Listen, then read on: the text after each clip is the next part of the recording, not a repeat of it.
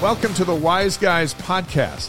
Wise Guys is your home to interact with the worldwide community of BYU fans in a variety of ways. We're your hosts, Dave McCann and Blaine Fowler. What you're about to hear is the audio recording from our weekly live broadcast. We invite you to join us for the show live every week to chat with us and with other BYU fans. You can find the schedule and watch live at wiseguys.com. That's ysguys.com. Thanks for listening, and go Cougs. It is Monday, February 19th. Welcome to the Wise Guys, the number one BYU sports live stream talk show in the world. I'm Blaine Fowler. I am in studio tonight, and my main guy and my great partner for 30 plus years is down in Arizona, where he has been laboring as the sole play-by-play guy, calling the color and the play-by-play for BYU's baseball road trip down to Arizona. Dave, how's it going down in Arizona? 78 degrees and sunny today. It's just like, it's awesome. The ballpark is the Cubs spring training facility. So it's been like going back to Chicago, only not as far and much warmer. We'll talk about the baseball team a little bit later today. But you know what? It's a challenge to be the lone voice on a baseball broadcast. It's not an analyst down here because you get too busy with work or whatever. But so it's a lot of talking from the start to the very end. And so we'll say that just enough energy for Wise Guys, and I'm tapping out for the day. But it's fun. It's great to have everybody here. There's a nice BYU crowd down there, down here. And, Wise Guys is catching on all over the place. So this is a big show tonight on President's Day, and we got a lot going on. Yeah, and for people who are wondering if we've done this before, we have. You had to MC a show, a big event down in Vegas, and we did it this way. And there's been twice one time I was in Hawaii. I co-hosted with you from Hawaii. And another time I co-hosted from the Newark Marriott Hotel, holed up in my room. And so we've done it. Here's what's amazing to me. We've been doing this for almost 3 years, right? We're coming up on 3 years. I'm sorry about that. When's the anniversary? I'm trying to remember, Dave. When is the anniversary again? Feels like it's in May.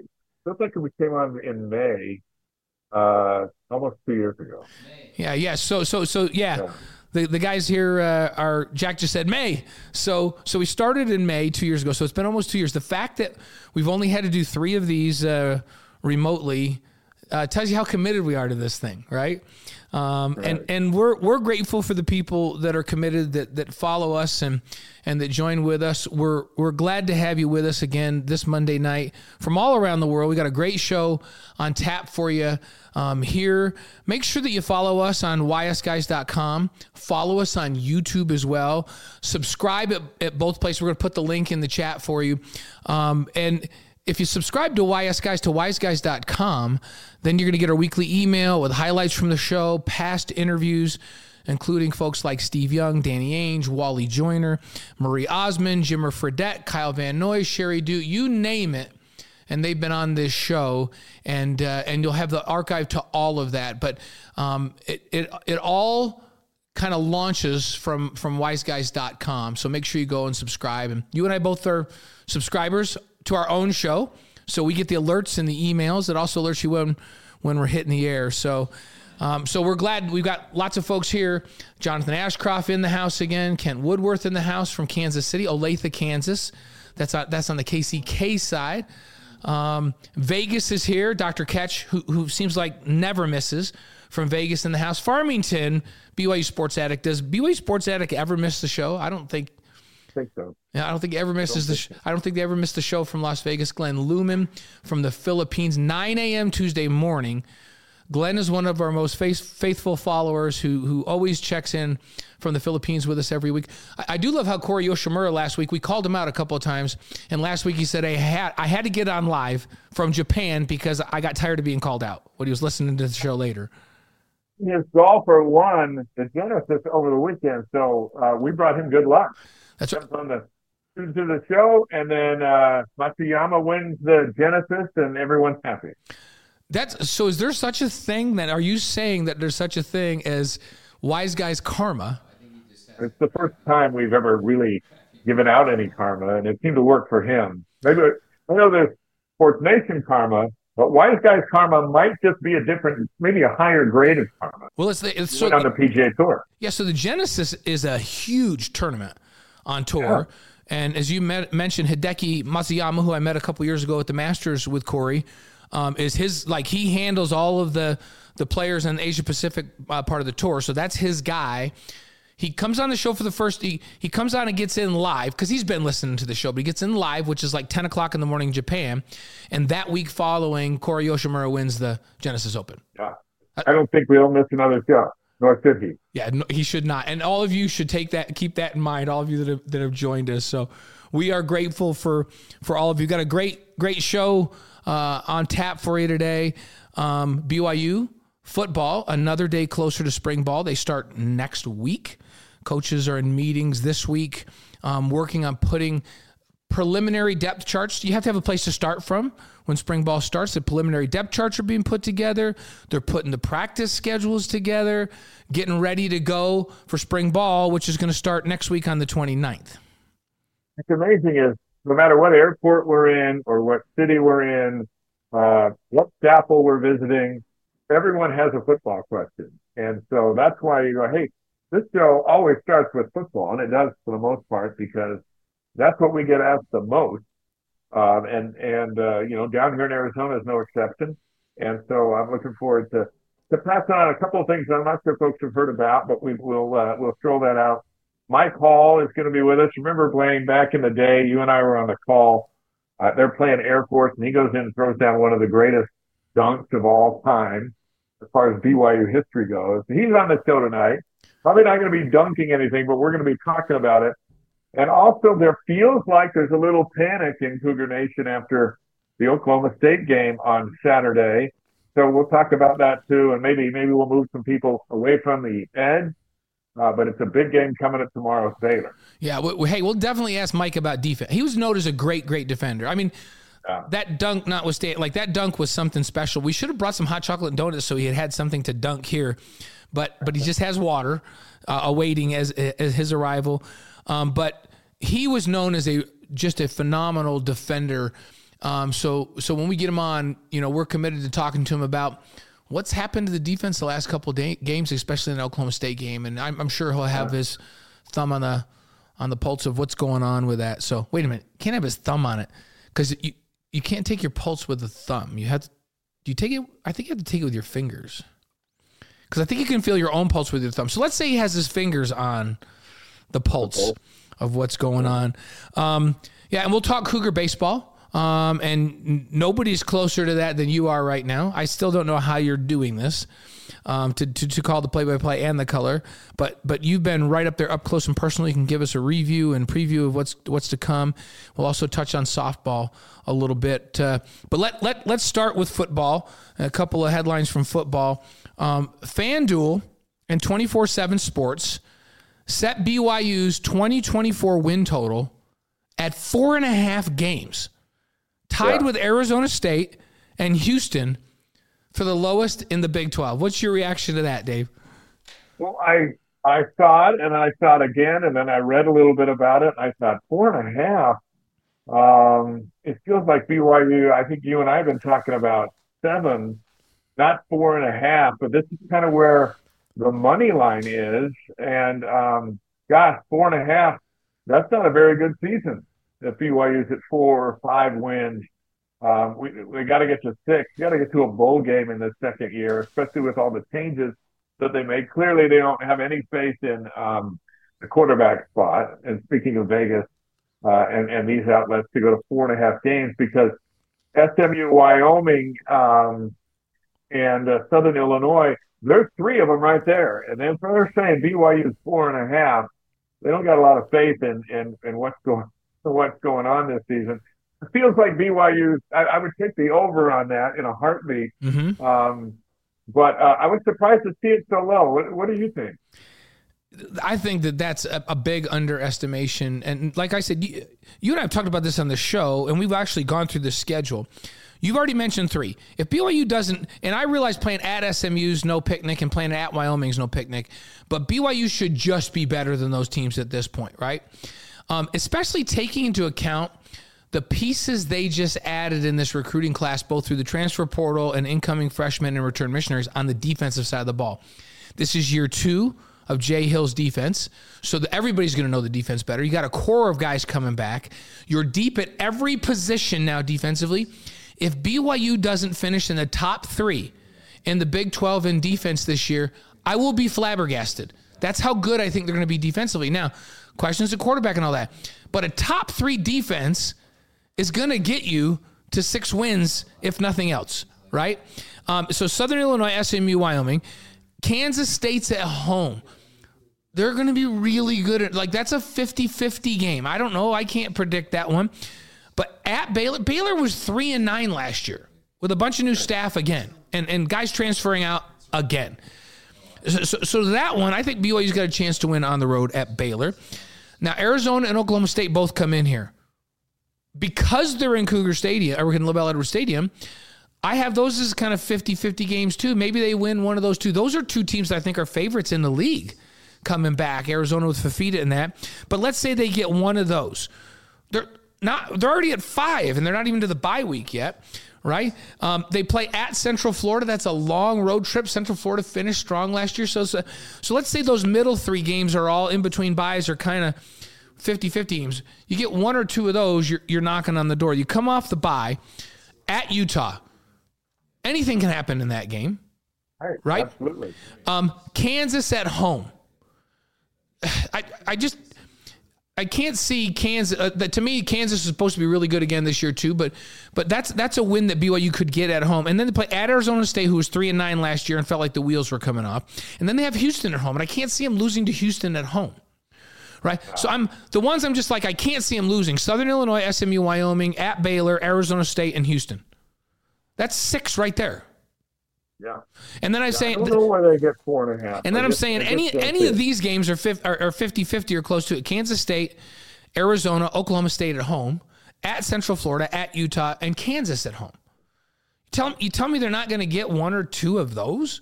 So I still would say 7 is a realistic number for this year's team. And you know what's going to happen? We know what's going to happen. They're going to lose a game that we think that they should win, but they're going to win a game that we think that they should lose, and they're still going to end up right where we thought they were going to be. Like, Oklahoma State's going to be good, but BYU with Jake Redflat led 24-6 at halftime in Stillwater. So fast forward to the following season, and should BYU be able to finish that game in Provo? It seems like they could. They led at halftime at Kansas, despite giving up 2 touchdowns to the defense. And that Kansas team is coming to Provo. It should BYU not be that much more better at home? So yeah, 4.5. If you were saying 6.5, you can debate the what if and this and that. That would not be a bet. That I would go 6.5. Yeah, that's fair as the over-under. Yeah. 4.5 seems extremely pessimistic. But you know what? Maybe you're not paying attention to what we saw come to this defensive side of the football. And maybe they're not. And maybe they're not paying quite as much attention to how deep they are at wide receiver. And you know what they didn't do? They didn't sit here with the transfer portal quarterback like we had the opportunity to do, to look in his eyes, to hear his passion, to hear what he's been doing, to talk to him about his health, to talk to him about the workout he had with BYU and how he fared in that and how he's feeling. Because I know you and I were wondering, but after we sat here with him for 45 minutes, we kind of stopped wondering, didn't we? He was a man among boys. It blew me away. And I looked at you after he left, and I go, there'll be a great quarterback battle perhaps in spring, and who knows who's going to come out of it. But when he left, I even texted you after the show, and I go, yeah, that guy's a leader. Mm-hmm. And if his shoulder's healthy, that's our guy. That's what I was thinking. Now, anything can change for any team. Like I think Arizona's going to be really good this year. Not if Fafita goes down. No. Then they become an average team, right? If Ollie Gordon gets hurt in the first game for Oklahoma State, they're not the same team, right? If Utah loses 3 starting linebackers like BYU did a couple of years ago, they're not going to be great on defense. I expect Utah to be lights out on defense. Not if they lose 3 starting linebackers, they're not. And so injuries play such a big role. But So just assuming that BYU stays relatively healthy, I can't see less than 6 wins for this team. I just can't see it. At the end of the season, if we're remembering this prognostication and they were right, then we'll salute them, and then we'll be all scratching our heads as to how BYU is at 4 wins or 5 wins. But there's a buzz going into spring camp, and I believe the pieces are there, and I like the schedule. I think the schedule plays out really nice for them to have some of these tougher teams at home, whereas last year they were on the road. So I'm optimistic for, let's say, 6.5, and I would lean to 7 with you, just based on where they were last year and how they got better in spots where they were not as strong as they could have been. And of course, it all comes down to the quarterback. But we feel good about Gary Bohannon and Retzlaff as a backup, or vice versa, depending on how it goes. We feel good about the pair, right? Yeah. I like that West Virginia's not on the schedule, because the way the physicality and the way they ran the football at the end of the year and who they have coming back, they're scary. And Iowa State, I'm glad they're not on the schedule. I think Iowa State's the most physical team in the league. And you could make an argument maybe Utah, but I think Iowa State matches right up with Utah in physicality, and no Iowa State on the schedule this year. That's a good thing, right? Iowa State's the kind of team that can go on the road and win because they're so physical. No Texas Tech, who I think is just gonna make a step forward. No TCU, who I think is coming back to show that they belong back at the top where they were. And Colorado, who's up and coming, I'm just not quite sure about. And Cincinnati, not on the schedule as well. But I like the ones I'm really glad no West Virginia, really glad no Iowa State, really glad no TCU on the schedule. So I'm with you. I like the schedule. If Iowa State was on the schedule and Texas Tech, those would be road games. Yeah. Because they were here last year. And you know what? We'll deal with them. We'll deal with them down the road. Yeah. Speaking of things coming up, the NFL Combine is February 26th. It's around the corner over in Indianapolis. Keaton Slovis gets an invite, along with Kingston Suamataia and Ryan Rico. They're among the 321 players that get invited to this thing. I talked to Keaton and wrote a story. You can find it at Deseret.com. He was excited. It was funny because the Combine sent him an email long before the day it was announced, but he didn't get it because it went to one of his old emails, while all the other football emails went to his regular email. So he said he was sitting there talking to his roommate back at the East-West Shrine game, which was Isaac Rex, and Rex was talking to his agent and talking about the Combine. And he starts going, man, I haven't heard from anybody about the Combine. He gets nervous, goes back and searches and comes across his old iCloud email. And there's an email from the NFL that says, sorry we missed you. We need you to contact us. And so then he reads that, calls his agent, they get it all worked out, he gets his paperwork in. And now Slovis has a chance, because he's been invited to the Combine, to get a job. I mean, he's still got to win it, but there are a lot of quarterbacks that didn't get invited to that thing. Yeah, I think he had a great week of practice at that bowl, that East-West Shrine. And then I think he has a chance to really, of the three, has the best chance to really improve his stock. And even if it's a free agent signing or a late draft pick, I think he has a chance to prove to people, you know what, it's worth giving this guy a shot, because we think he has the kind of skill set that he displayed at USC, that early in the season he did at BYU, but then he got that shoulder injury and really couldn't show. This is his chance to say, here's what I look like healthy. I have this NFL skill set. It'd be great to see him. Hey, we really like Keaton Slovis. He's one heck of a human being and great kid. So we wish him the best. I think Kingsley, he's made for the Combine. Kingsley is a Combine hero. Like they're going to look at him, they're going to measure him up and go, man, this guy's like a beast size-wise. Then they're going to put him in the drills and they're going to go, wait, nobody this big is supposed to be this agile, this explosive, and this fast. This is not fair. And he's just going to move up the draft boards because of that. Because of his, like he literally is built for a Combine. And then Rico's the guy that everybody's just going to stand back, and when he starts pounding the football, they're all just going to go, whoa, and just watch bomb after bomb. And, his record as a punter, he was right up in the top of the rankings every year that he's been a punter. But so would you agree that Slovis has the most to gain in this? And I think, at least I get the feeling, because he talked to every team when he was at the Shrine. He said everybody talks to every team. Because I said, hey, who are the teams that are kind of thinking about you? And he said, it's hard to say, but by the time the combine gets close, he'll have a better list. He got hurt late in the game against Texas on a strip sack is what jacked up his elbow for the rest of the season. He said that he wanted to play those last two, but he wasn't quite right. He knew if we got to a bowl game, he'd be playing in the bowl game, and then we didn't get to a bowl game. A week after the season, he's cleared and pronounced healthy. So he went into the Shrine game healthy and into those practices. And it might surprise Cougar fans if he lands a job in the NFL. But you know what? Chris Brooks surprised Cougar fans. Jack Milne surprised Cougar fans. And so, hey, anything's possible. But the fact that he's gotten this far, now he's got to make the throws. He's just got to impress one guy. Right. When you impress one guy, then you get invited to either get drafted or get invited to a training camp, and then the rest is on you. You make it or not. So I love that he got invited. I wish his season had gone better at BYU, but he got the tape that he needed, and here he goes. And you get the invite, and you get to go. And now Kyle Van Noy gets to talk about it. Our friend that's right. is going to work for the NFL Network as an analyst covering the combine. So you expect Kyle to give some props to the three Cougs, and we'll see what happens. Kyle's another guy that made for the combine, right? Like he's not only, but Kyle Van Noy's a tremendous performer on the field as well, and had so much great tape on him like I've never seen a player take over a game on the defensive side of the ball like he did that game down in San Diego at the bowl game. It was almost like he just turned a switch on and said, well, offense isn't going to do anything, so I'm going to have to win this game by myself from outside linebacker. I've never seen anybody do that at any level, and he did it in that game.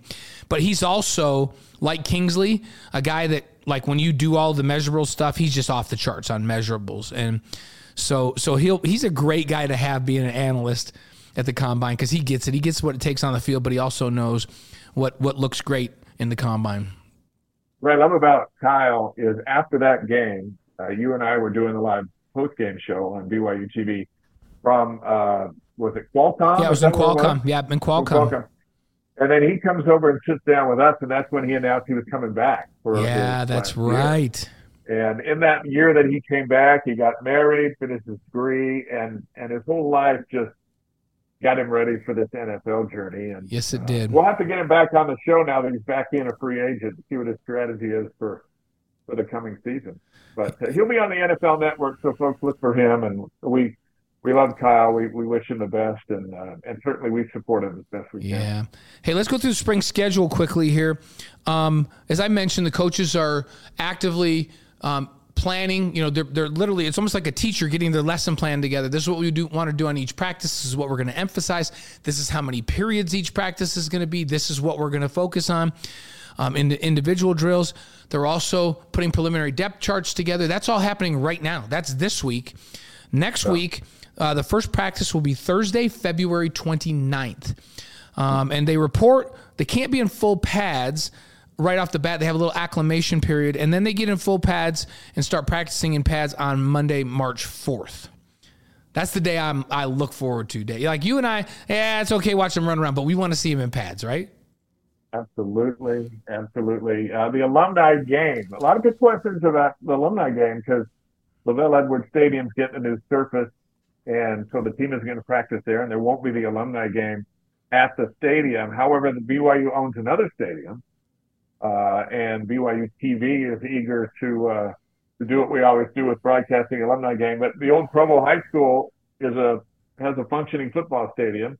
Not sure how they're going to configure it, but we'll be there on March 22nd, and hopefully we'll find out if Max is going to be there. He's coming on the show in a couple weeks. But that'll be interesting to have the alumni game there as opposed to the football stadium. But I think it's going to be a blast, as it's always been. That's coming up on March 22nd, a Friday night.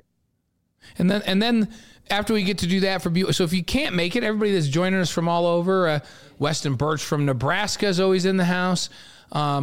I'm just looking at some other folks. Hey, Glenn Lumen, by the way, says basketball's 9-9, going to finish 9-9 in conference. Football is going to finish 6-6. He's a 50-50 guy, Glenn is. Right. But for all you folks that are from all around the country and in the Philippines, and you can watch that alumni game on BYU TV, and we love bringing that thing to you. You can watch it on the app if you're somewhere across the world. After that alumni game, that's not the end of spring ball. That's not the spring game. They actually have another week of practice. This is the same thing they did last year. So the last practice isn't until Friday, March 30th, when they do a closed scrimmage and just kind of tie things up. And then in the off season, there's some fun stuff coming out on the road to bring BYU football to the fans in a couple of markets where BYU is going to be on the road this fall. So the seating in the market. That first one is the Fan Fest in Dallas on April 27th. And then where's the other one, Dave? It'll be right down here. Oh, that's right. In the Phoenix and Gilbert area on May 18th, because the Cougars are coming to play the Sun Devils the Saturday before Thanksgiving. And let me tell you, clearly Arizona is a home away from home for BYU. In fact, I was told that by some folks that Mesa is called is Provo. What are we? South. Provo South, yeah. So we go to church with the baseball team yesterday, the Mesa's 20th ward, and super old building, pretty good sized ward, and the baseball team's in the back, and everyone's kind of excited. We've been with the teams many times when they show up at wards, and it just kind of creates a buzz. And so one of the speakers was up, and he closed with a "Go Cougs," which kind of got everyone's attention, and then a young lady, one of the young women, got up and gave a closing prayer and blessed the baseball team that they would have a good season. And and that might be over the top. Some people might not be excited about that. But as I was sitting there kind of watching this and these interactions here in Arizona, there is just a drawing power when it comes to BYU sports and when they get out of Utah. And it's a rallying thing, and people love it. They watch BYU TV. They watch the Wise Guys. They read DeseretNews.com because they can get that on their computer, but they don't get it served up in their home cities. And so that experience at church yesterday, we're like, I feel good about the season. We had all those. We lost today, so I'm not quite sure how that actually translates. It might be a long-term type thing, but I just sat there and I marveled a little bit about the power and influence that these athletes have on members of the church, especially youth in the church, and how big of a deal it is to even just have them pop in for a sacrament meeting here in February. And so the Fan Fest here in the Gilbert, Phoenix area is going to be off the charts on May 18th. Yeah, May 18th. Alani and everyone will be here, and that'll be nuts. BYU TV will be here, and the fans will eat it up. Well, and then Big 12 Media Days, and we'll have a lot of stuff coming out of there. BYU TV will be down there, and Dave and I will participate in that July 9th through 10th. That's in Allegiant Stadium down in Vegas, your old stomping grounds. So that's there. And then, hey, one of Kent Woodworth on the chat said, hey, don't forget about the Big 12 Pro Day at the end of March, which we didn't mention, but that's a great reminder, right. Kent. And for those that aren't invited to the NFL Combine, the Big 12 is holding a big event where they're going to invite. So rather than each team have their own, the Big 12 is going to host one and invite players. Each university will nominate who they want to go to that, and it'll be a big fanfare and a big media thing, and all the scouts from every NFL team will be there. So there are a number of guys from BYU, and as we get closer to that, we'll fill you all in on who's going, and we'll follow the results and do all of that as well. So, shout out to our friend Steve Sarkisian. Yes. Did you see that? The former quarterback. He got a new deal at Texas. Here's how afraid Texas, I think, was that he was going to go to Alabama. They come back, they double his salary. He's going to make $10 million annually. That's over $70 million just through 2030. He gets access to a private plane, a couple of cars, country clubs.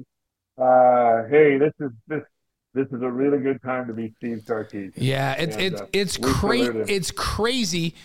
But Texas is the the top revenue producing college program when you put everything into there, gate receipts, merchandise sales, everything. Texas clearly has the biggest budget in college athletics.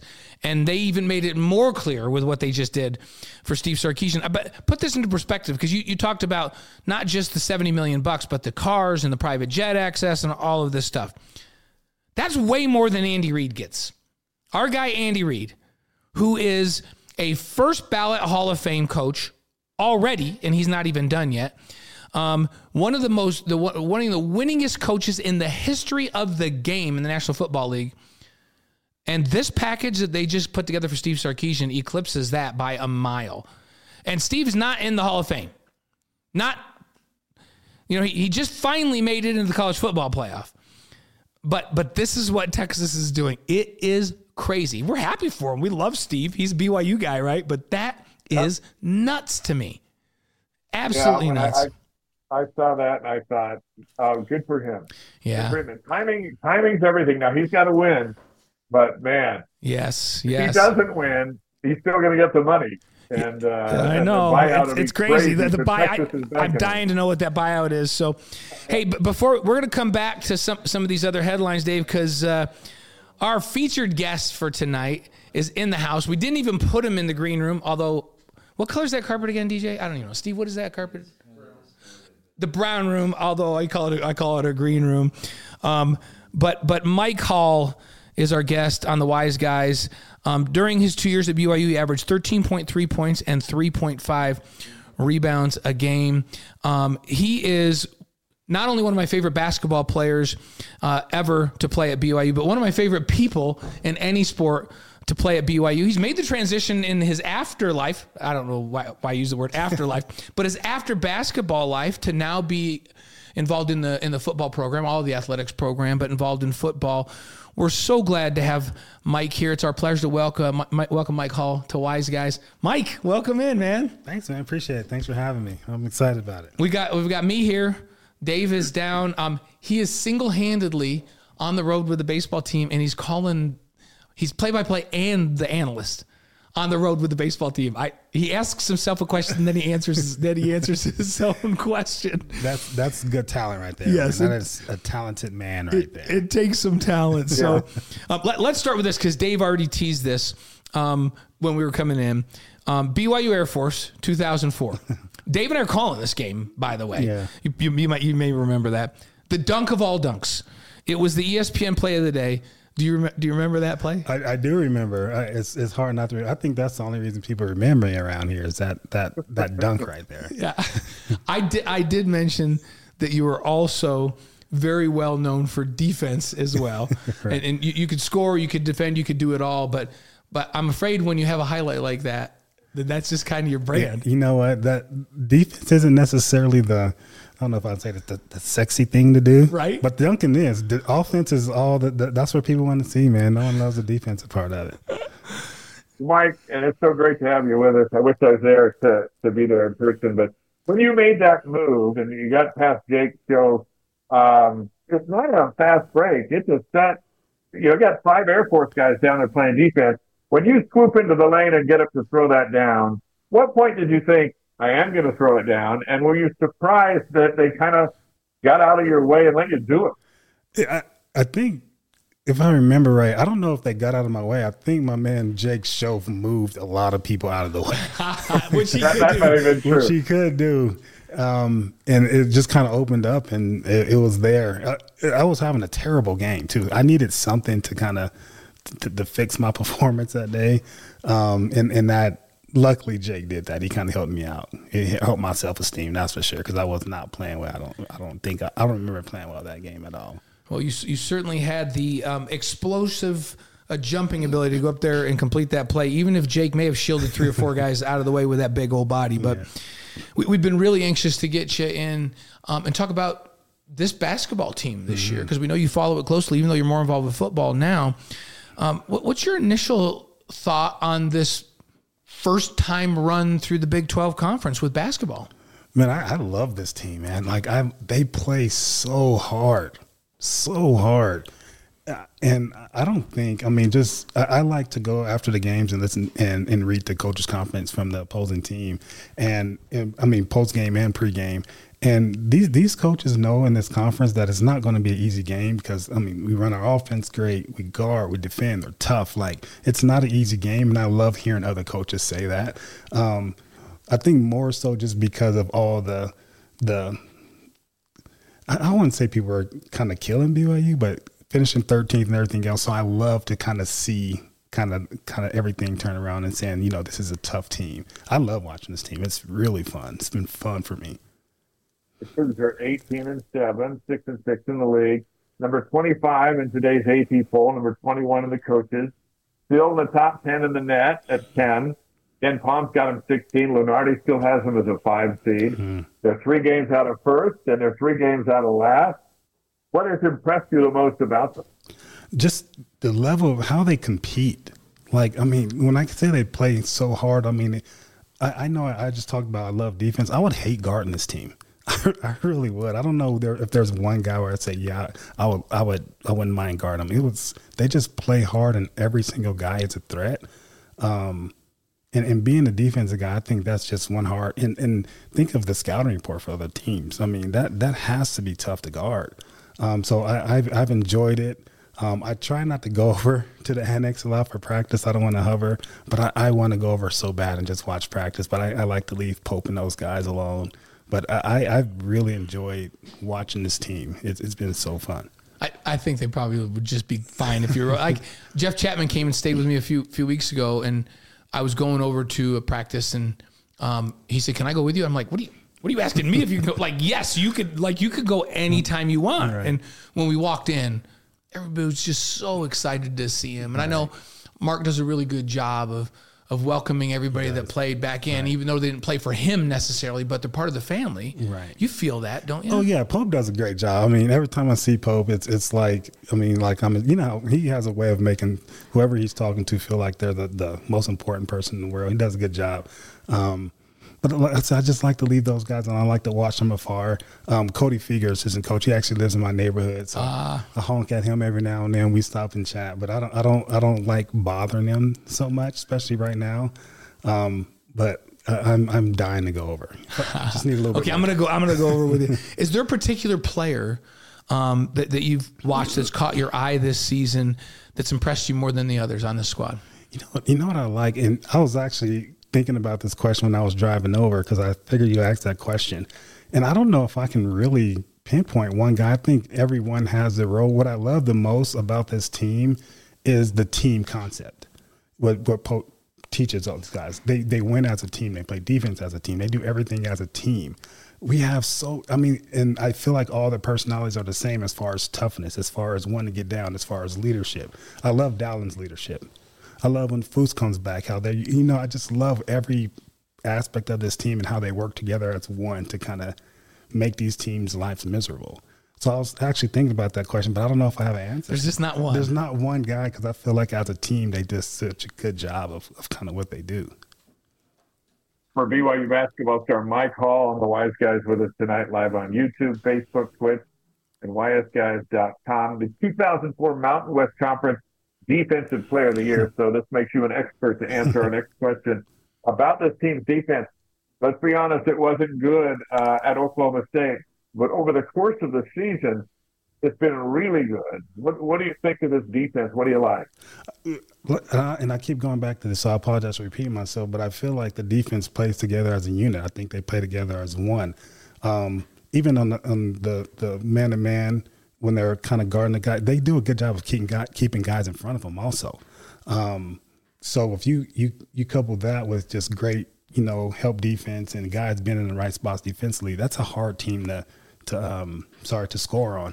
And also what they do well, they score the ball so well. It's hard for a team on offense to really get in transition and get on a whole lot of fast break points if you're not getting stops on the other end. So they do such a good job offensively. I think it helps them defensively too because you're not able to get a lot of transition points and things like that. Specific to that Oklahoma State game, Mike, I was thinking about this during the game. I'm asking myself this question because, people sitting around me watching the game are going like, "What's going on? Why are they not covering that guy?" And I'm like, because the scout says don't cover that guy. Right. Like, because Oklahoma State doesn't shoot the ball like that. Right. They just don't, right? But every once in a while you get in a game where scouting report says, don't chase this guy to the perimeter. He's a 27% three-point shooter. And then the guy knocks 3 straight. To go under the screen on this guy, you go under the screen and he pulls up from behind the screen and he knocks down a 3. Right. That Oklahoma State team, I'm sorry, they're not a good three-point shooting team. Right. But they were phenomenal the other night.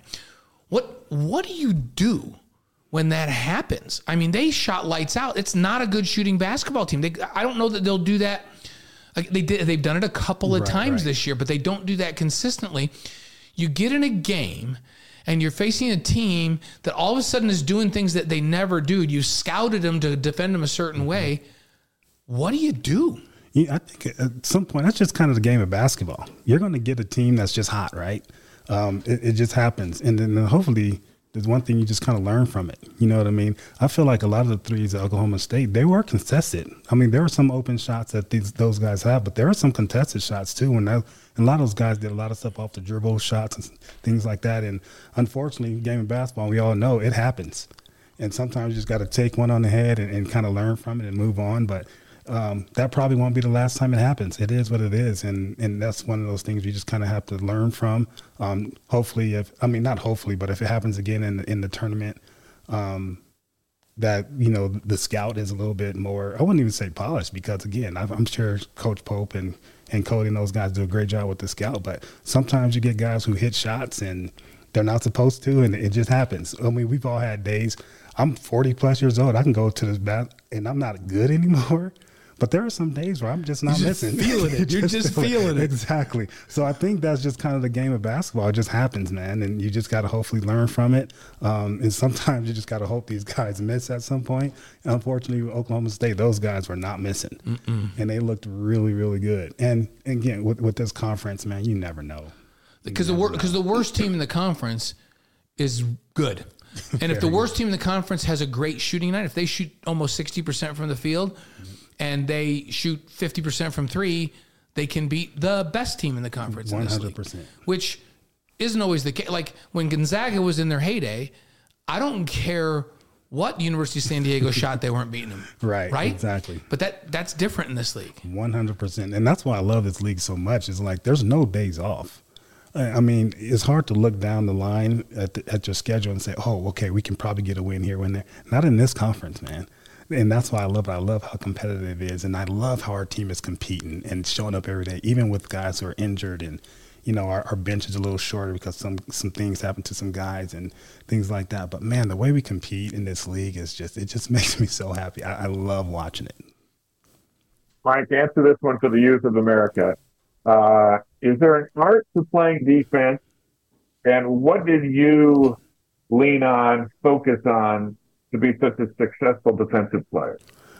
I think to start with, defense is you got to have a want to. You got to want to guard. I think that's what if you have the desire to guard, then I think you can be a really good defender. Now, some people aren't blessed genetically and athletically enough to always stand in front of guys. But then at the end of the day, that's when you start reading scout reports and you start kind of learning the game a little bit and learning the person you're going to guard. I think for me, this sounds terrible, but I think I was a lot more I just had pride in it. I hate being scored on, and I didn't want to be embarrassed. So I think that's why I loved guarding so much, because for one, shutting the guy down. I think that was super fun. But for 2, I didn't want to be embarrassed. I think my pride kicked in a little bit, and having a guy like you probably remember this, but in my junior year, Jerry McNamara against Syracuse, he had 40 against us, and I was the primary defender. I was embarrassed that whole summer, man. It was my last game. So I just don't like to be embarrassed, and I know that sounds weird, but I like guarding, for one, and for 2, I think I'm really prideful when it comes to that. I just don't love being scored on. So I think just wanting to guard, and for 2, understanding, the guy you're guarding, for 3, for me anyway, it's just – I just didn't want to be embarrassed. I didn't want a guy. I didn't want to be on Sports Center. I didn't want to be the guy that they're killing on Sports Center. You want to be the Air Force team. I don't want to be the Air Force guy. So, hey, this is a case so Mike has made a case for pride being a good thing. In this case. In this case, pride is a good thing. Right. So BYU's coming down the home stretch now. 6 games left in the league. And that's before the tournament, obviously, and then before the big dance. They're 18-7. They're 6-6. They're right at 500 in league, which I don't know that anybody would have projected it. Right. So 6 games left, 18-7, 6-6. How do you see this thing playing out? Man, I have a lot of confidence in this team, especially with the way the conference is right now. It's like anybody can beat anyone. So I don't put anything past. To say I think we can, win out. But I also think that, it can happen. You never know in this conference. And I mean, and just watching Oklahoma State the other day, you never know what team's going to be hot. And I think that's been kind of the thing with this conference. Whatever team's hot that night, they win, right? I mean, you look at the Kansas games when they lost to, I forgot who they lost to. I want to say they lose to. Well, they lost to 5 guys. They lost 5 road losses. These 5 road losses. Hey, Kansas won the league last year and won 5 league games. I lost 5 league games, exactly. Right? That's so league. This conference is but I have confidence in this team. I really do. And I think the rest of the last half of the season, I don't think teams are necessarily lining up to play BYU. I think they know it's going to be a hard win. And I think our guys have the confidence to know that they can go in and win all these games. So I would like to say I think we'll win out. But in this conference, man, I honestly don't know. It's hard. I look at they're in such a good position, 18-7. Say they went 3-3, 21-10. Big time. Did any of us think that in this league they could be 21-10? Not at all. I would be pumped with 21-10. Would you feel the same way? 100%. I'm actually really excited about where we are now, and I think going 3-3 in the next couple. Over the next 6 games, I think that'd be great. Like I said, there's a lot of doubters and haters coming into this thing. And again, I think this is the pride thing. Is like, I kind of just like, look, take that. We proved you guys all wrong. So I love where the team is, and I actually think moving forward we can actually. I think more than 3. Yeah, I think more than 3. I projected 4-2, but everybody thinks I'm nuts. Yeah. But I would take 3-3.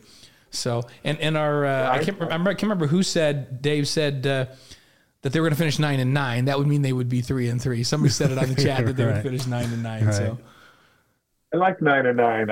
I think everyone's tired now. The Cougars look tired the other day. You defend your home floor, you get a little boost of energy. Right. Defend your home floor, and you pick up a quad win against Baylor, a legitimate win against TCU, and then you get a rematch against Oklahoma State. Right. Man, I'm circling those 3. Get to 9-9. You got a good seed in the tournament. Mike Hall's our guest on Wise Guys during his 2 years at BYU, 13.3 points per game.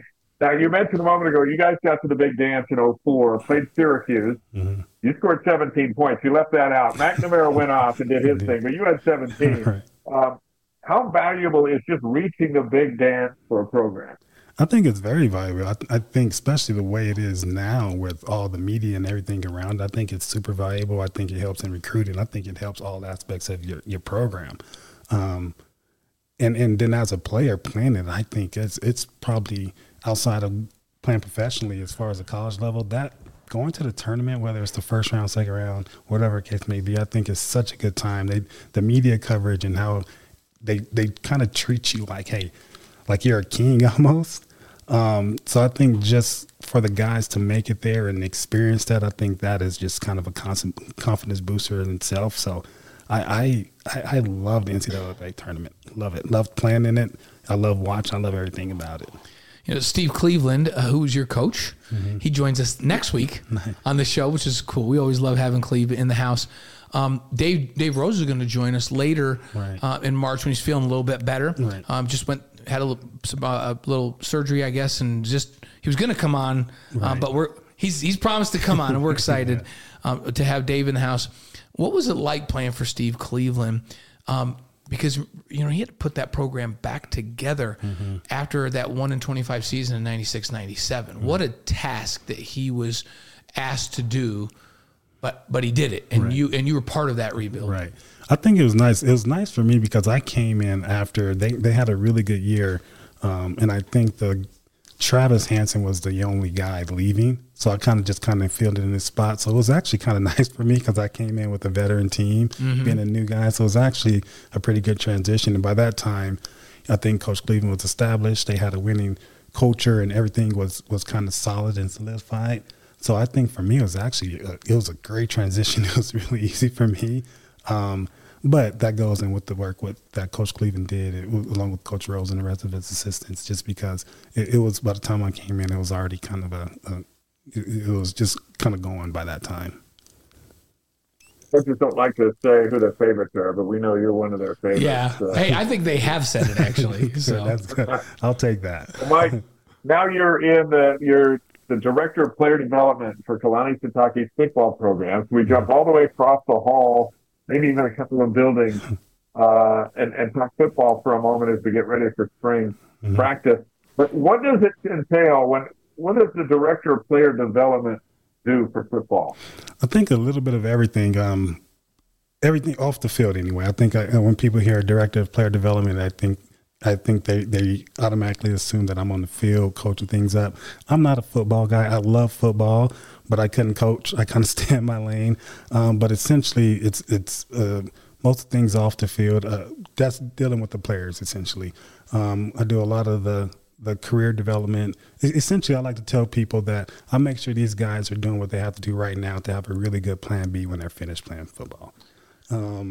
I rarely talk to our guys about football. I ask them how they're doing. I talk to them about them, how they're doing their development as not necessarily players, but as people. Coach Kalani always says, he wants them to be better brothers, better husbands, better nephews, better men overall. And my job is to make sure they're doing that and give them the tools to kind of, when they're done with BYU football, NFL, whatever the case may be, they can use those things for life after football. it's a crazy important role because we all just watch what's going on in the stadium, right, and don't have a glimpse into how important it is to develop young men that come out and are contributors to society. I know that's important to Kalani. From your perspective, what are the biggest challenges for student athletes today? Because you deal with it. Right. I think one of the this NIL thing, I think I don't know if I'm jealous because I didn't play NIL. Well, I am absolutely jealous. but I think the NIL thing for me, I think it's kind of hurting, athletic programs because it's starting to be more about the money and less about football. So I don't love that part. I think Kalani, especially this year, we had a team meeting not too long ago at the start of January, and he really emphasized, hey, we need to make this about football. You make this about football, you win games, you do what you have to do on and off the field, all that other stuff will come. So I think he kind of sent a pretty clear message to our team this year and just said, hey, this is our focus. If you worry about that other stuff, this isn't the right place for you. Coach definitely wants to make sure our guys are taken care of, and I think he does a good job of that, and as a staff, we do a good job of that. But the focus for our guys is football. And when they're not playing football, my focus is to make sure they're taking care of their business off the field, to make sure they're, great fathers, great husbands, great, citizens, great in the community, do things like that to improve themselves, and, as men and not necessarily as football players. Mike, how have you seen faith play a role in this player development off the field? And when I say faith, not just the predominant faith on campus, but for all these guys that come from a variety of backgrounds, how important is faith in helping them to hold this all together and try to be, like you said, try to come out of this a better person than they were coming in? Mm-hmm. I think faith is important. To have faith is to believe, right? And to be successful in anything, whether it's life or football or as a husband, anything, you got to believe that you can do it. Our job is to make sure, they're on the right path for one, and we're also giving them the right tools to be, to believe and to be successful, and also have faith in doing that.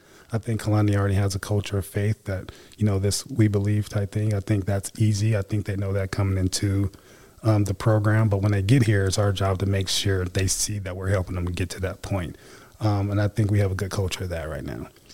You experienced all of this yourself. Mm-hmm. You came in, you were a student athlete here. Yeah. How's your experience as a student athlete helped you move into this role? And it really, the way you've explained, it doesn't matter that you played basketball. Right. You can work with football. You could work with any sport just because of your experience and what you're teaching these young men in the football program. How did that experience you had help you to help these guys? I think it's really important to have someone there who actually lived it. Especially when I came here and played basketball at BYU, I wasn't a member of the church. I wasn't a member. So I think that experience, and then I end up getting, baptized, and now I am a member of the church. So I think I can kind of relate to our guys on both sides of it. Also, I like to have real conversation with our guys. I don't like to sugarcoat things. There's conversations we have, and they're real conversations. And I sometimes the guys love me for it, and sometimes they don't. But I hopefully in the long run they appreciate it. The fact that I just care about our guys. The wins and losses, obviously that's important. We got to keep our jobs. But at the end of the day, I care about them as individuals. And if I feel like guys aren't doing what they're supposed to do to be successful here at BYU and in this community, then I don't have a problem with calling them out on it. But I think living in Provo and going to BYU, I think my experiences kind of gives me a little bit of street cred. Street cred's the right word for it. To kind of have those conversations. So I think my relationship with our players are really good just because of that. I spent my first year last year just kind of, just because I have a title, I didn't want our guys to trust me because I have a title. But I spent that first year trying to really get to know those guys and letting these guys know I'm here to take care of them. I think this year the relationship is there, so now I'm able to have a lot more meaningful conversation. I think they trust me a little bit more. That's great stuff. Hey, Dave, I was thinking this Cougar Board question for the week is a good one for Mike to help us with because this is a hard one. It's a hard one to answer. Should we throw this out for all three of us? Let's do that. So I've got the Cougar Board question of the week here. If you're not familiar with Cougar Board, it's the largest online community of BYU fans, thousands of posts daily. The question is based on a post by JReed191, one of their users. He posted, hey, Bart Torvik gave us an adjusted defensive efficiency rating for Saturday's game of 134.3. And for those of you who don't know who Bart Torvik is, he's a metrics guy, right? So that is the worst rating BYU has had since at least the 07-08 season when he started tracking data. It's even worse than the December 2018 game against Weber State where we gave up 113 points. It's also the worst defensive team in the nation. He says the worst defensive team in the nation is Mississippi Valley State. They're currently 0-25. They've only had 3 games all season that were rated worse defensively than what BYU did on Saturday. So the metrics are like, this was a disaster. Right. So his question with all of that is, what went wrong on defense on Saturday? That's a lot of build-up to what went wrong on defense. I'm like, man, I'm going to have Mike help us with this one because this isn't an easy one. I think when teams that are hitting shots, they're just hitting shots. I don't care what you do defensively. When the guy's hot, they're hot. Like, I mean, how many times have we watched in any game at any level where there's a kid? My son had a high school basketball game the other day, and the other guy on the other team had 42. He was hot. It is what it is. You know what I mean? So I think that actually can expose some defenses and allow people to ask some questions and things like that. I do think at this point, too, and this is an excuse for our guys, but this is a long season. This is a hard conference. Guys are traveling, and we're traveling a lot more than we've done. Again, I don't want to make any excuses for anyone, but I think these games take a toll on you at some point. And traveling and things like that, and coupled with guys hitting shots, it happens, man, and it really does happen. I was watching, I forgot who I was watching today. But again, there's the other guy on the team who got hot, and that defense looked poor. It happens. So I've been on the Brogan, and I was a defensive player of the year, but there was guys I had to guard who just got hot, and it happens, and it happens a lot. So again, that's not an excuse, and I didn't break down the film or anything, but it's all part of it, I think. Yeah, and I feel like you go back, you look at the film, you say, hey, next time if we get somebody like this, maybe we make this adjustment. So you do learn from it. And you mentioned that earlier. Oh, for sure. But there's a reason why nobody goes undefeated. Right? And when's the last undefeated national champ? Dave, you mentioned this the other day to me. It's been Indiana. It's Indiana in 76, I think it was. So nobody's gone undefeated since 76. Exactly. There's a reason, because at some point in the season, even if you're the best team in the country, you lose a game because somebody just shoots it great, right? Yep. And I'm not saying that BYU couldn't do, because they did look a little lethargic at times, right? Yeah, I agree. And maybe they could have been there on the catch a little more. But all the other metrics in that game, like they didn't turn the ball. Like there's some other games they lost where I'm like, man, they need to handle they need to take care of the ball. Right. They turned it over 17 times, and the other team had this much. They handed them the game because of this. They didn't do what They dominated in offensive rebounding margin. They only turned the ball over 8 times. So they did all the other things. They didn't shoot it well, and the other team shot it lights out. Way better. BYU shot way worse than they ever do, and that team shot the best they've shot all season long. Right. That's a formula to lose. You almost feel better about a game like that because you can just go, okay, aberration. Right. We got to get back to shoot. We got to be confident. We have to throw that one away because you just can't think, man, are we going to shoot bad like this? Right. In football, we had a game in 1982. We were playing in the Holiday Bowl against Ohio State. Sometime in the third quarter, I was like, we need to do a running clock because if they might score 100 on us today, right? Right. But I remember all of us thinking, how did the wheels fall off on this thing? We're way better than this, right? They're not that much better, but just nothing went right. We just couldn't do anything right. But we had been so good and had a track record of winning that we just chucked it up to, well, that's an aberration. Right. That's not how we play. The wheels came off. And we just lined it back up the next season and went 11-1 and went 13-0 the next season. And, it's just like, no, that's not how we play. We just throw that one away. Next time we played them, we lost 10-7, which was very frustrating but in the Citrus Bowl. But I feel like that's the parallel in football. There's games when the wheels just come off. Right. And I feel like that's every sport. There's every sport. There's always a game where you're just like, man, I don't know. And when it rains, it pours, right? Like when Oklahoma State were making shots, all of a sudden that's when we had a turnover or a missed block out or something, it just kind of all happens. And you just, as a player, you're just like, man, I thought I was playing hard, but when you go back and look at the film, it's like, maybe I wasn't playing as hard. And sometimes I think when you've got a scout and I want to hear your comment too, Dave, but you have a scout on a team and all of a sudden they knock down like their first 9 shots. You're like, wait, this is not supposed to be a good shooting team. Right. Maybe a little bit of discouragement sets in. You don't even realize that maybe you're going like, what is going on here? And you start to question what you're doing. And maybe you don't play with as much aggressiveness as you need to climb back in that thing when it's just so surprisingly out of the ordinary. Right.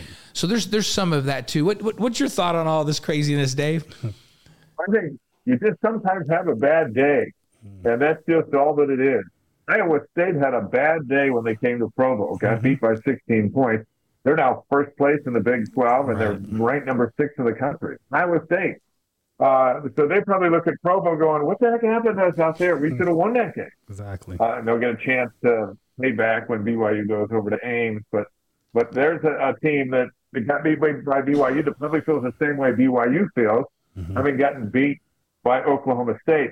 Which means, and Mike, we're going to hit you up with 5 questions in just a second and get you out of here. But it means tomorrow's game is so important because a win at home against Baylor, who happens to be ranked number 11, can forgive a whole lot of misdoing. And certainly, no one's going to be thinking about Stillwater. If BYU can win this week, and you go from 25, you jump right back into, you beat Baylor, who's number 11, you can jump back to number 17.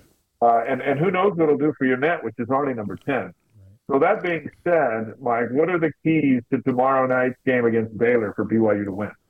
I first of all, we kind of eliminate the things we did on Saturday against Oklahoma State for one. I think for 2, just play with confidence, feed off the grit, and then I think don't change up what we do. I think let's be BYU. I see comments, live by the 3, die by the 3. Yeah, that's what we do. But we'll hit those more likely than not. I think we just continue to listen to coach and kind of use our game plan and be BYU. And I think being BYU is the reason why we're top 25 right now is just because we're BYU. We've been BYU all this time throughout the season. I'd say we don't change up doing what we do, but like I said, remember that.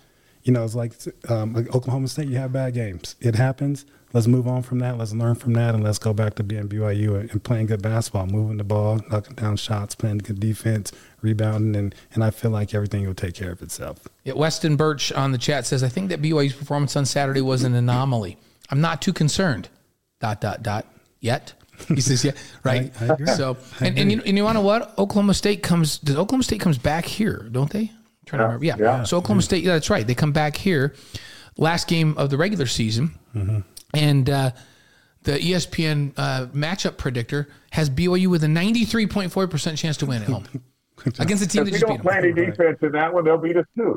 Right. I think we'll play better at home. Right. Everyone does. And they won't make their first 9 shots or whatever craziness it was. Right. And BYU will defend a little bit harder, and the runs will be a little shorter for them because the crowd will get into it. BYU's runs will be a little bit longer, and I would expect that BYU will beat Oklahoma State at home, and they won't dramatically change the game plan. Now, they may have caught some tendencies like, hey, when Small comes over the top, this next time, let's go over the top of the screen with them. Right? They'll make some adjustments this next time for guys that surprise them. But it won't be a dramatic change.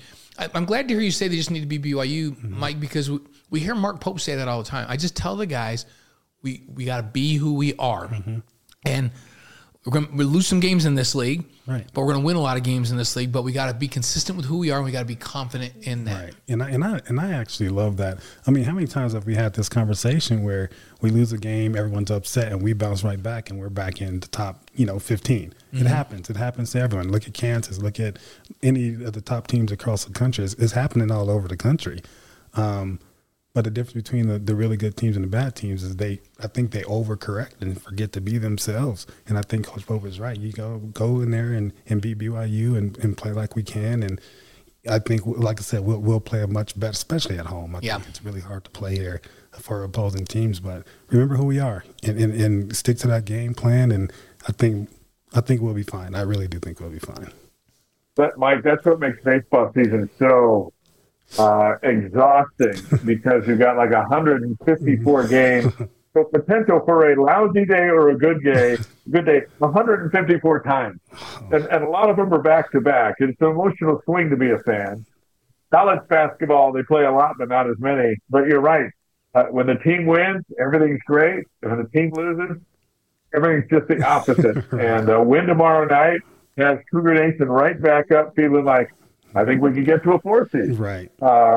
That's the beauty of the Wise Guys and all the things we do at BYU TV is the audience is just so emotionally involved that probably drives coaches nuts, might bug players, but it fuels a sports department and a following like BYU's because we all feel better about everything when we win. Oh man, isn't that the truth? That is the truth. Some more from the chat. So Jonathan Ashcraft is saying, "Hey, I love the takes from Mike. So great to hear from you. They're so grateful that you're on." Weston Birch said, "OSU is the game that BYU shouldn't have lost. But perhaps KU or Iowa State will be the win that BYU gets that they're not supposed to get, which absolutely could happen and wouldn't surprise us." And then Al Ruiz from Mapleton says, hey, let's beat Baylor and UCLA. He's referring to men's volleyball this week, right? I agree with that. I agree with that one, Kemp. And then we will all know a lot about more. Kevin Rose says we'll know a lot about this team with how they respond against Baylor at home tomorrow night, which I agree with that as well. Good point, Kevin. So some good contributions from the chat tonight. Well, Dave, should we get to 5 questions for Mike? And yeah, Mike, all this has led up to what's about to happen. So the pregame show is over, and now we're going to get right down to the good stuff. You ready? Like it. And these are, you don't think about them, just come up with it. Okay. So your favorite sports movie? Favorite sports movie is probably, it's a basketball movie from the 90s called Above the Rim. Oh, I remember Above the Rim. Old school. The language isn't great, so make sure you watch a clean version, but I love that movie. Old school. Do you know? I want to know from the two of you. Do you notice this? Because you just said that, right? So my wife and I will be like, "Man, movies these days have so much bad language and these themes." Like, as our kids are growing up, and then we'll go, "Oh, we need to watch that movie we loved when we were like freshmen at BYU," and we go back and watch it. And we're like, "I don't remember when this language was in this, or this. I don't remember that theme being in this." Right. So that's why I love when Moneyball comes on BYU TV. Just turn it up and let it go. All the words are out. They got it all edited. Or you can watch it on, some of the airline versions are great too. Yeah, exactly. But yeah, as we get a little older, we get a little more sensitive, I think. But Above the Rim, I remember it. Love that movie. So, okay, your favorite singer or band? Favorite singer, I'll go with band. I'm a big R&B guy, so I'm a Boys to Men guy. Oh, man. 90s R&B. That's 2 old school answers back to that. Boys to Men is good stuff. They came and performed at the Sarah a couple years ago. I was there. They were phenomenal. They were great, yeah. They still had all those tight harmonies. They were so good. I loved it. What's your favorite song of theirs? It's so hard to say goodbye to yesterday. Oh, I love it. On Bended Knee. On Bended Knee. I can. I'm singing it in my head right now. I don't want to embarrass myself or you guys. We were about to. It's so hard to say goodbye. I love that song. Yeah. Shed a tear. Yeah, Mike sings on every show, Mike. Yeah. So if I don't sing something, it wasn't a show. It wasn't a show. So, okay, next. This is very important. Okay. Favorite breakfast cereal. Ooh, favorite breakfast cereal. You know what? This is gonna sound old school a little bit too, but I'm a big Honey Bunches of Oats guy. Oh, you know what? I love Honey Bunches of Oats. All right. I'm not a big. Isn't that what Kristen Kozlowski just said last week? Honey Bunches of Oats. I think so. Yeah. Sounds like it. Former BYU women's basketball great Kristen Kozlowski. So her I think Brody, her son's a #1 rated basketball recruit in the state right now. He's a good player. Really good. Yeah. So, and she feeds him Honey Bunches of Oats as well. She knows what she's doing. She knows it's working. Doing. So, your favorite BYU moment, and it doesn't have to be on court. It could be anything at BYU that was your favorite moment. My favorite BYU moment. For me, it'd probably be on the court. There's so many great moments at BYU for me. I don't know. I would say my junior year, that season was really fun. We went to the tournament. We won some big games. We won some close games. I just love that. Oh, I guess so. Also, when I was director of basketball operations during the Jimmer years, that was pretty fun. That was exhausting, but that was really fun. I was just texting Jimmer today about a couple of things, but that was fun for all of us. That Jimmer time, and you were involved back then too. That was fun. Exhausting, but really, really fun. Yeah, that was fun. So cool. Yeah, that junior year was a magical year for you. Yeah, it was fun. It was a fun year. Okay, this probably is the most important one. The favorite advice you've ever gotten from Tara, your wife? Because we know she grounds you, keeps you grounded. 100%. I would say be Mike. Be Mike. I'm not good at trying to be someone else, be Mike. And I think she told me this when I was going through my transition of joining the church. And, there's some little fears there saying, I won't be able to be myself, blah, blah, blah. Be Mike. Be Mike. The Lord knows you. So I think that's probably the best advice ever. Because it's easy. I know how to be me. That's the easiest thing I know how to do. Did you ever accuse her of plagiarizing Michael Jordan when she said, be Mike? Be like Mike. But she didn't tell him to be like Mike. She told him to be Mike. Yeah, but I'll take the like Mike, too. I'll try that. I came up short with that one. That's for sure. Well, that is great advice for everybody. And I love that as you were investigating the church and whether or not you were going to join, for her to just say, no, Lord knows who you are. Be who you are. That's who the Lord loves everybody for who they are. And like the Savior meets us where we're at, right? Simple. Yeah, that's great advice. Yep. Cool. Very cool. So great having you with us, Mike, tonight. Mike Hall, Director of Player Development for the football team, and one of the great defenders and still owner of what still might be the best dunk in school history. You only had a couple good ones, but yours was phenomenal, and we were happy to be on the call. Thanks for coming tonight. Well, I appreciate you guys. Thanks for having me on. I appreciate that. So glad to have you here, and so glad to have you working with our football athletes. So it's been fun. I love it. We love it. So thanks, Mike. Appreciate you guys. Thank you. And this is so casual. You can just get up and go whenever you're ready to go. So and you can walk through the green room that is actually a brown room. Nice in here, on your way up. And you can stay as long as you want to. So I appreciate it. It's so good to have you with us, Mike. Thanks so much. Next week, Steve Cleveland will be with us. So will Connor Pay, the center of attention on that offensive line. Noah Hartsock and David Nixon join us in March. Hey, John, by the way, negotiating with his wife to be freed up on Monday night for a little bit to come on the show. Monday night's an important night. Yeah, that's right. But he could do it for family home evening. It's like a family home evening lesson with that John on here. Feels like he could. So he's working on that. Mac Paul and TJ Haas are coming up in a couple of weeks. Greg Wrubell, Greg Cusick. Dave and Garrett Rose could be with us March 25th. And we're going to be on tonight. But as you mentioned, Dave had some surgery last week and this is bouncing back as fast as he wanted. So we're going, hey, we're good. Let's do it on March 25th. They're actually a tandem where they go public speaking and tell Dave's story both Dave and his son Garrett, and we're going to learn all about it and find out some places where we can all go see it. But we're going to let him rest up and have him in on March 25th. We got some awesome guests slated for the Wise Guys in the weeks and months ahead. Hey, while we're talking about basketball with Mike, let's go back to a couple of things. And I think they're kind of interesting to talk about. BYU's in 7th place in the Big 12. They're game back at Texas Tech and TCU. The top 6 get 5 deeper into the Big 12 tournament. You can skip the first 2 rounds. That's pretty big. And 4 of BYU's remaining 6 conference games are against teams that are actually ahead of them in the standings. But one thing I thought was interesting, if the season ended today, the Big 12 put out a graphic. If the season ended today, BYU would open play in the 2nd round against Texas. Right.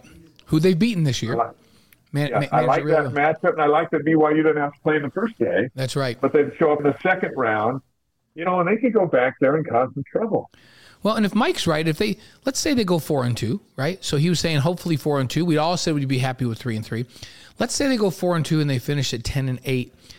I bet they get the double bye. Don't you think they get the double bye with a 4-2 finish? Would seem like it. I think they could get to number 6. You get in the top 6, get a double bye. That'd be huge. Because then you got to play a team that's been playing 2 games already. Yep. Or at least 1 game already. And so that's why these last 6 games are important. If you look back to last week, there are a couple of interesting things. This really kind of how crazy things were. The Cougars shoot 8 of 35 from the 3-point line against Oklahoma State, and Oklahoma State was red hot, and that's one thing we didn't expect. And then, Blaine, a couple of days before that, BYU ties the school record, making 40 of 46 free throws to beat UCF by 2. And so we hadn't seen that before for a long time, and especially with this team, which has struggled from the free throw line. So those are 2 weird things we saw last week. Yeah, and it's both maybe aberrations. I don't know that BYU's ever going to shoot that many free throws again this season, but the thing that BYU's done, they've found different ways to play and to win or to be in games. It seems like each week there's something else they do. So, hey, that's a tough one. As I mentioned with Mike, BYU only had 8 turnovers in that game against Oklahoma State. Yet Dallin Hall had 5. Yeah. Then that's great. Yeah, and that's just like completely weird. Like Dallin Hall's not been turning the ball over lately. So for some weird reason he has 5, but as a team, they only have 8. And if you look at all the metrics, I look through every metric and every stat, and you know what my conclusion was? Wow, they just got outshot in this game. Oklahoma State just shot the ball. Too good.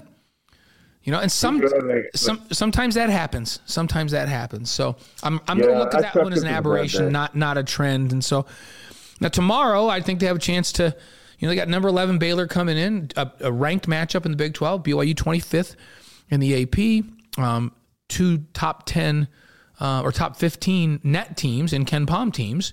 Combine those important metrics. So, and remember in that first meeting, Baylor wins, but BYU led by 9 points in the second half of that game and couldn't close it out. Fell apart. Yeah. Fell apart. Jalen Bridges had 25. They got to keep an eye on him. Mm-hmm. Remember, Foos wasn't 100%. Right. And Trevor Nell and Spencer Johnson each had 15. That's where BYU got their points. But what do you think? If they can win tomorrow, I think they will win tomorrow. But if they can win tomorrow, their net's already at 10. How high does their net go? I think they probably go back up. I think they go back up to 7 with a win over Baylor. And remember, the net is what the NCAA tournament uses to determine the worthiness of a team in the field. And if you're sitting in the top 10, you're in, and you're getting a good seed. Yeah, they need to do. Jalen Bridges was really physical with them. He got to the free throw line, went 8 of 9 from the line. He's their big 6'9" senior forward. This is a veteran basketball team. And he's averaging 10.7 points a game, and BYU let him get 25 because they let him kind of bully them down there. I think BYU will play smarter. They'll be more physical. Foos was just kind of integrating back in. He's in now, so you got a physical presence that can play him down low. But he was a big problem. And then, they have long guards. Jacoby Walters 6'5" and Jaden Nunn 6'4" that gave BYU some problems in that first matchup. But it seems like Dallin Hall's grown up. That I do believe Oklahoma State was an aberration, maybe pressing a little bit because they were shooting it so lights out. But I just don't see BYU turning the ball over, especially the critical turnovers out in the backcourt where they lead to just easy buckets on the other end. There's a difference between turnovers and the type of turnovers. And when BYU's, you throw it and Foose turns it over on the baseline and they take the ball out of bounds and you set your defense, that's not as devastating as when you turn it over in the backcourt and they get a run out on the other end. And there's a few of those against Oklahoma State. Not a lot of turnovers, but a few of those. But against Baylor, there's a number of those that cost BYU that 9-point lead in the second half. So on Saturday, February 24th, BYU's at Kansas State. I don't feel great about this one. That's a noon Mountain start on ESPN Plus. Cougars beat the Wildcats 72-66 just the other day on February 10th. It got weird there toward the end. Kansas State got 1 for 9 from Tyler Perry. That's not going to happen at home. Cam Carter 0 for 5 shooting threes. That's not going to happen at home. So, man, tomorrow night just feels really, really important because it's at home.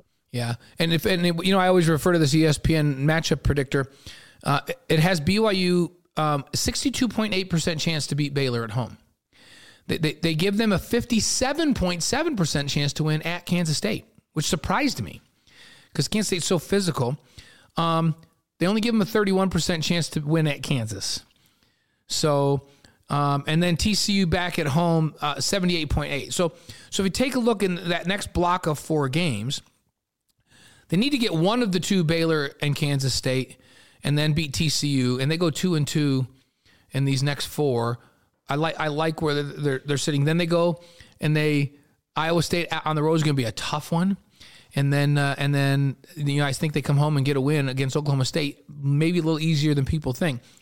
That would make them go 3-3, like we talked about, to finish and get them to 21 wins. It'd be phenomenal. Now they may surprise me and get Baylor, Kansas State, and TCU. Or you know what? They may lose to Kansas State and beat Kansas. Like, you just never know in this league. It might be BYU's night to shoot 60% from the field at Kansas. We'll see. We'll see. Women's basketball, 15-12, 5-9. The Jayhawks beat BYU 70-62 in Provo the other night. But did you see Lauren Gustin? 33 points and 18 rebounds. She is ridiculous right now with what she's doing. 33 and 18? Are you kidding me? That is ridiculous at how well she is playing right now. And then against Central Florida, she had 22 and 15. That seems like a pedestrian night out for her, 22 and 15, which anybody in the country would give their eye tooth for. And that one seems like, Lauren just wasn't her normal self. She only had 22 points and 15 boards. Well, they're tied for 8th now with Oklahoma State and TCU. 3 games behind 7th place Baylor, who they beat a couple of weeks ago. And this week, they host TCU Wednesday night on ESPN Plus and BYU Radio. TCU got them back in December. And then they're at Iowa State, and Iowa State beat them in Provo 80-75 in early January. It's a tough road for women's basketball. Those guards have to hit shots, and Destin's got to be on. But they've shown in winning 3 of their last 4, they can do it. Yeah, and in that UCF game, Kaylee Woolston had 18 to win in Orlando. They won that game 64-60 last Tuesday, so they're capable, right? So tough environments to go play in, but I love this young guard line, and I think they're just going to do nothing but get better, and they've been getting better, as you just pointed out, with this little bit of a good run here. Hey, talk to us about BYU baseball. You're down there. Take us through what's gone on this week down in Mesa at Sloan Park. You've been calling it all. How are they looking down there, and what's happening? It's been such a fun thing. It's the MLB Desert Invitational. 8 teams were invited in. BYU played the final game today against Grand Canyon, right there at Sloan Park where the Cubs play all their spring training home games. And then around this complex, there are 7 practice fields, and it's just Cub heaven. For a Cub fan, it's been kind of fun. Walk across the field and watch the guys doing batting practice, and you walk back and watch the college kids. There's such a difference between these college kids and these pro guys. Just in how they walk, how they talk, and the size of these Major League Baseball players are so much bigger than these college kids. And it's been a great experience for all of them. The BYU went 1-2.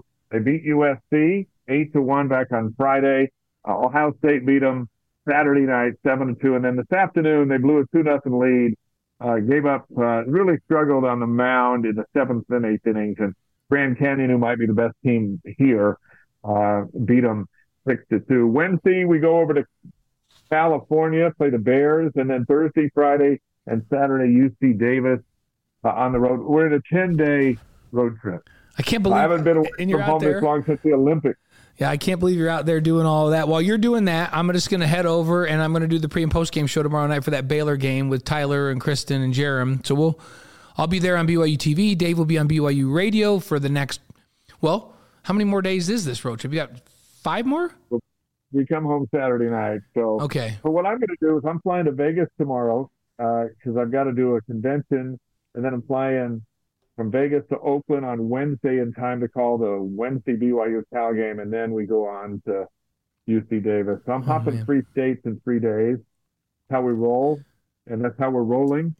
But the softball team was just down here too, playing across the valley in Tempe, and they're off to an 8-2 start, feeling pretty good. That's right. They're playing the Littlewood Classic down there. On Thursday, Arizona State beat BYU 10-6. And number 21 Virginia Tech beat BYU 2-1 on Friday, but then BYU blanked Illinois State 10-0 on Friday. BYU pounded Memphis 12-5 on Saturday, and then BYU beats Cal State Fullerton in a close one 6-5, 8 innings on Saturday. So, yeah, that was a little extra time there when they were playing these double headers, right? Not double headers, but 2 games in a day. They played 2 games Friday, 2 games Saturday. So they finished off the weekend really, really strong. This week, they're at the Nutter Collegiate Classic. So during this weather time, both the baseball and softball teams are out on the road in Cathedral City, California. So they're going to join you over there in California. Thursday, they're against Bethune-Cookman. And then their second game on Thursday is UC Riverside. Friday against Long Beach State, and then Saturday against Cal Poly. So, I mean, the softball schedule sounds a lot like what you're doing, and then they finish up Saturday against Rutgers from the Big Ten. So I don't know how it seems like it's a little easier pitching because the underhand, I know they throw it with a ton of velocity, but it doesn't put the torque on the elbow and all that, and those pitchers can just go more in softball. Playing 2 games in a day, multiple days in a row, I just can't even imagine. I think softball has 4 pitchers and baseball has 15. Yeah. And it's such a thing, but it's all about pitching. Pitching's going to beat Ohio State, and late pitching today cost them against Grand Canyon, and same thing with softball. And so, hey, the seasons are young. Eventually, they're going to come home and play some home games. But right now, it's wherever the weather's warm. That's where the cold weather schools are going to play. That's right. Men's volleyball, they're number 8 in this week's poll. Grand Canyon, they were number 2. They swept them both nights. Grand Canyon was just better. And, we've had enough of Grand Canyon because Grand Canyon beat baseball and had their way with volleyball. But here comes UCLA on Friday and Saturday. Yeah, and this is number 4 UCLA against number 6 BYU. That one's on BYU TV with Jerem Jordan and Steve Vale calling it. Hey, the last time a highly ranked UCLA team came into Provo, I believe the women's soccer team was ranked number 1 in the country, and BYU shut them down. So let's see if history can repeat itself in men's volleyball, and BYU can shut down number 4 UCLA. They're very good, though. Very good. Yeah, that place will be rocking Friday and Saturday. Gymnastics, BYU went to number 5 Kentucky. Back-to-back SEC dates, and the Wildcats won that one. Cougars are home against Denver this Friday night at 7 o'clock. Yeah. And then men's golf, BYU finished 13th at the John Burns Intercollegiate in Hawaii. I love where the golf team's been the last couple of weeks. So the Cougars finished 11 over par. The tournament champion Arizona was 20 under. Yeah. Yeah, that's a warm weather school seem to be really good in golf. Next tournament is the Lambkin Invitational. That's March 4th through 5th in San Diego. Women's golf is at the Causeway Invitational, February 26th through 27th in Sacramento. So a lot of California play for all of BYU's teams here in this next couple of weeks. Now remember, the groundhog let us all know it's going to be a early spring, and so maybe that'll bode well for the spring sports. Yes. Get back on their field, softball and baseball, and have some home games, which I think are a couple of weeks away for baseball, and maybe a little bit longer for softball. Should we head down the stretch? Let's do it. Let's talk about on this day, February 19th. This is a leap year. Is this a leap year? I think we get an extra day. I think it is a leap year, yeah. Is there a 29th, DJ, this month? There is. It's a leap year. Okay, so here we go. Down the stretch, we got 10 days left in the month instead of the 9 that happens every, 3 out of 4 years. Birthdays, on this day, 1945. The U.S. Marines raised the U.S. flag on Iwo Jima in 1945. How about that? That's big. Yeah. 1965, the NFL adds a 6th official, the line judge. Today there are 7 and a replay official, but in 1965 they thought, you know what? Maybe we should add a line judge. I think that was a good thing to do. There's a head linesman and a line. So now there's somebody on each side of the line of scrimmage, by the way. So I think that's good. You can't see what's over there from over here. You got to have them on both sides. So I think they have a hard time seeing what's in front of them. Good call. Exactly. So, hey, not that long ago, 2014, on February 19th, Utah's Ted Ligety wins the gold medal in the giant slalom in the Sochi Olympics in Russia. And you were there. Yeah, I was there, and I interviewed him right after he won, and he had handed me his gold medal, and it was a big moment for the Utah ski community and for Team USA. And, he rocked it over there in Sochi. On this day in 2019, Manny Machado agrees to the biggest free agent contract in American sports history, 10 years, $300 million with the Padres. How long did that last? Well, Shohei Ohtani signed a 10-year, $700 million deal with the Dodgers last year. Unbelievable. Ohtani is phenomenal. Like, he can do whatever. He can pitch. He can play. I think he can play any position on the field, and he can hit it like nobody's business. So, yeah, he is a crazy gifted, but $700 million, $70 million a year. Dave, what did I do wrong? I need $70 million a year. We need new friends. Yeah. You know what we need? We need new friends. Or maybe Ohtani could just give me $10 million a year and he wouldn't even notice. So I wish you'd do that. Then you gave me 5. Yeah. And 3 people would be happy. Him, you, and me. No, because I would if I got 5, I would keep 2 and I'll give you, DJ, and Jack all 1. Well, I thought you were getting 10. What'd you do with the other 5? Oh, I forgot I had to keep the other 5. That's right. So yeah. I'll keep 4, and I'll just give you guys 2 each. How's that sound? All right. Seems good. Seems good. Birthdays on February 19th. Smokey Robinson, 1940. I love Smokey Robinson. 1955. Jeff Daniels, Dumb and Dumber. Hey, I thought he's been in a lot of movies. That John Denver's full of crap. I thought the Rocky Mountains would be a little rockier. If you're in the right mood, Dumb and Dumber is so funny. And if you're not in the right mood, it's the dumbest movie ever. It's the dumbest Dumb and Dumber ever. It's the most annoying. But if you're just in silly fun mood, that movie, and there's so many lines from that, one-liners from that movie. That's one of my favorites. So that John Denver's full of crap. 1959, February 19th, Roger Goodell, the NFL commissioner. By the way, his annual salary, $64 million. And that's nuts. To be a commissioner and make $64 million, that's how big those TV contracts are. Amazing. 1963, Seal was born on this day. That's right. And we're not talking about Navy SEAL. We're not talking about SEAL at the Ocean. We're talking about the musician SEAL. What supermodel? Is he still married to? What supermodel is he married to? Was it Claudia? Heidi Klum. Heidi Klum. Heidi Klum. He was. I don't know if are they married? He was, I think, was married to Heidi Klum. I don't know. I think he was. Is he still DJ? Yeah. DJ says yes. DJ says yes. Still married to Heidi Klum. I pulled that one right out of my way back memory. So right. Good job. Okay, now that was a positive. Now the negative, the February 19th deaths, but maybe it's not all negative. 2016, Harper Lee, the author of To Kill a Mockingbird. Yeah, that was my favorite book. One of my favorite books that I've ever read. And the movie was good too. Yeah. It was so well done. But and she's also our Wise Guys inspirational quote of the week. She's earned her spot. So, hey, by the way, Kay Porter says, now be nice, guys, LOL. As a Division I retired head linesman, it was great to see a line judge across the field. And Dave, you're right. It is tough to look all the way across. Those guys are pretty big. So he confirms what we were saying. Cape Porter, we're on your side. That's all. We got you covered, Kay. So awesome. So our Wise Guys inspirational quote of the week is by one of your favorite authors, of course, Harper Lee, To Kill a Mockingbird. And this is it. The one thing that doesn't abide by majority rule is a person's conscience. Yeah, that's pretty deep and really well said when you think about it. Yeah, that's not majority rule. So good stuff. Hey, our great thanks to Mike Hall for being in studio here. And for our buddy Dave McCann, who's just calling games all day long and still, found the time to go hole up in his hotel room and come join us via video. I'm starving. I've got to go find something to eat. I came over from Sloan Park and we got situated.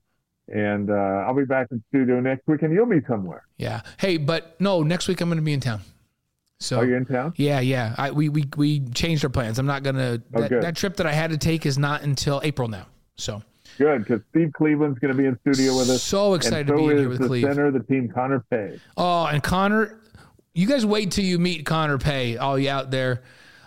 He is a great personality, and he's going to be fun. And we love Coach Cleveland always. So, yeah, excited to have them on. Yeah, I'll be in town next week, so we'll both be in studio next week. And I hope you have better. Remember when we were doing a game in Fresno on New Year's Day, and we arrived late New Year's Eve. And we were staying at a hotel that was way out there, and we didn't have a car. And we had to knock on the window of a gas station that was closing so that the guy could give us some of those cup of soups to put in the microwave in our hotel and some day-old Danishes. And that's what you and I celebrated the new year in with, was cup of soup and day-old Danishes from a gas station next to the hotel in Fresno. It's the glamorous life that we lead. And we were so grateful that the attendant came and unlocked the door and let us in because it was closed. When you're desperate, you're grateful for anything that you can get. We were humbled because we thought we were going to starve to death. And the Danishes and the cup of soup did the job. We survived to the next day till we could call the game. So we made it. Blaine will see you tomorrow night on BYU TV's pregame coverage at 6 Mountain, 8 Eastern. On ahead of BYU and Baylor, which is on the mothership, ESPN. What a great moment it is for BYU on ESPN to show what they got, to bounce back and beat a team that's ranked number 11 in the country. I'm really excited for that game tomorrow night. And then Dave will talk to you Wednesday night, 6 Mountain, for BYU Cal on BYU Radio. So tune in and listen to the baseball team with Dave. And then we'll both be back here and see you next week. Yeah, thanks, everybody. Podcast will be up tomorrow. Look for it. Share it with your friends. And we look forward to being all back in the same room 1 week from tonight. What a great show this is. It's great that we can do it from anywhere in the world and have great guests like Mike Hall. And we're heading toward our second anniversary, but we're just getting started. See y'all next week.